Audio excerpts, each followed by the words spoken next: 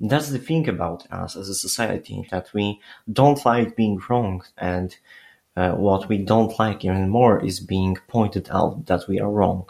And that's why I guess I try to distract others from the fact that I'm wrong about some ideas by making fun of vegans. A lot of people do that when we think that something can be dangerous to us.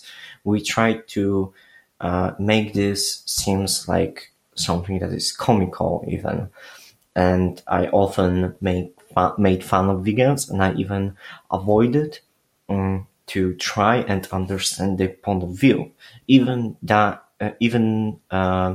despite the fact that this was something I, in fact, in my heart, agreed with, because I'm vegan now. So obviously, they have some ideas, they have some qualities which I totally agree with.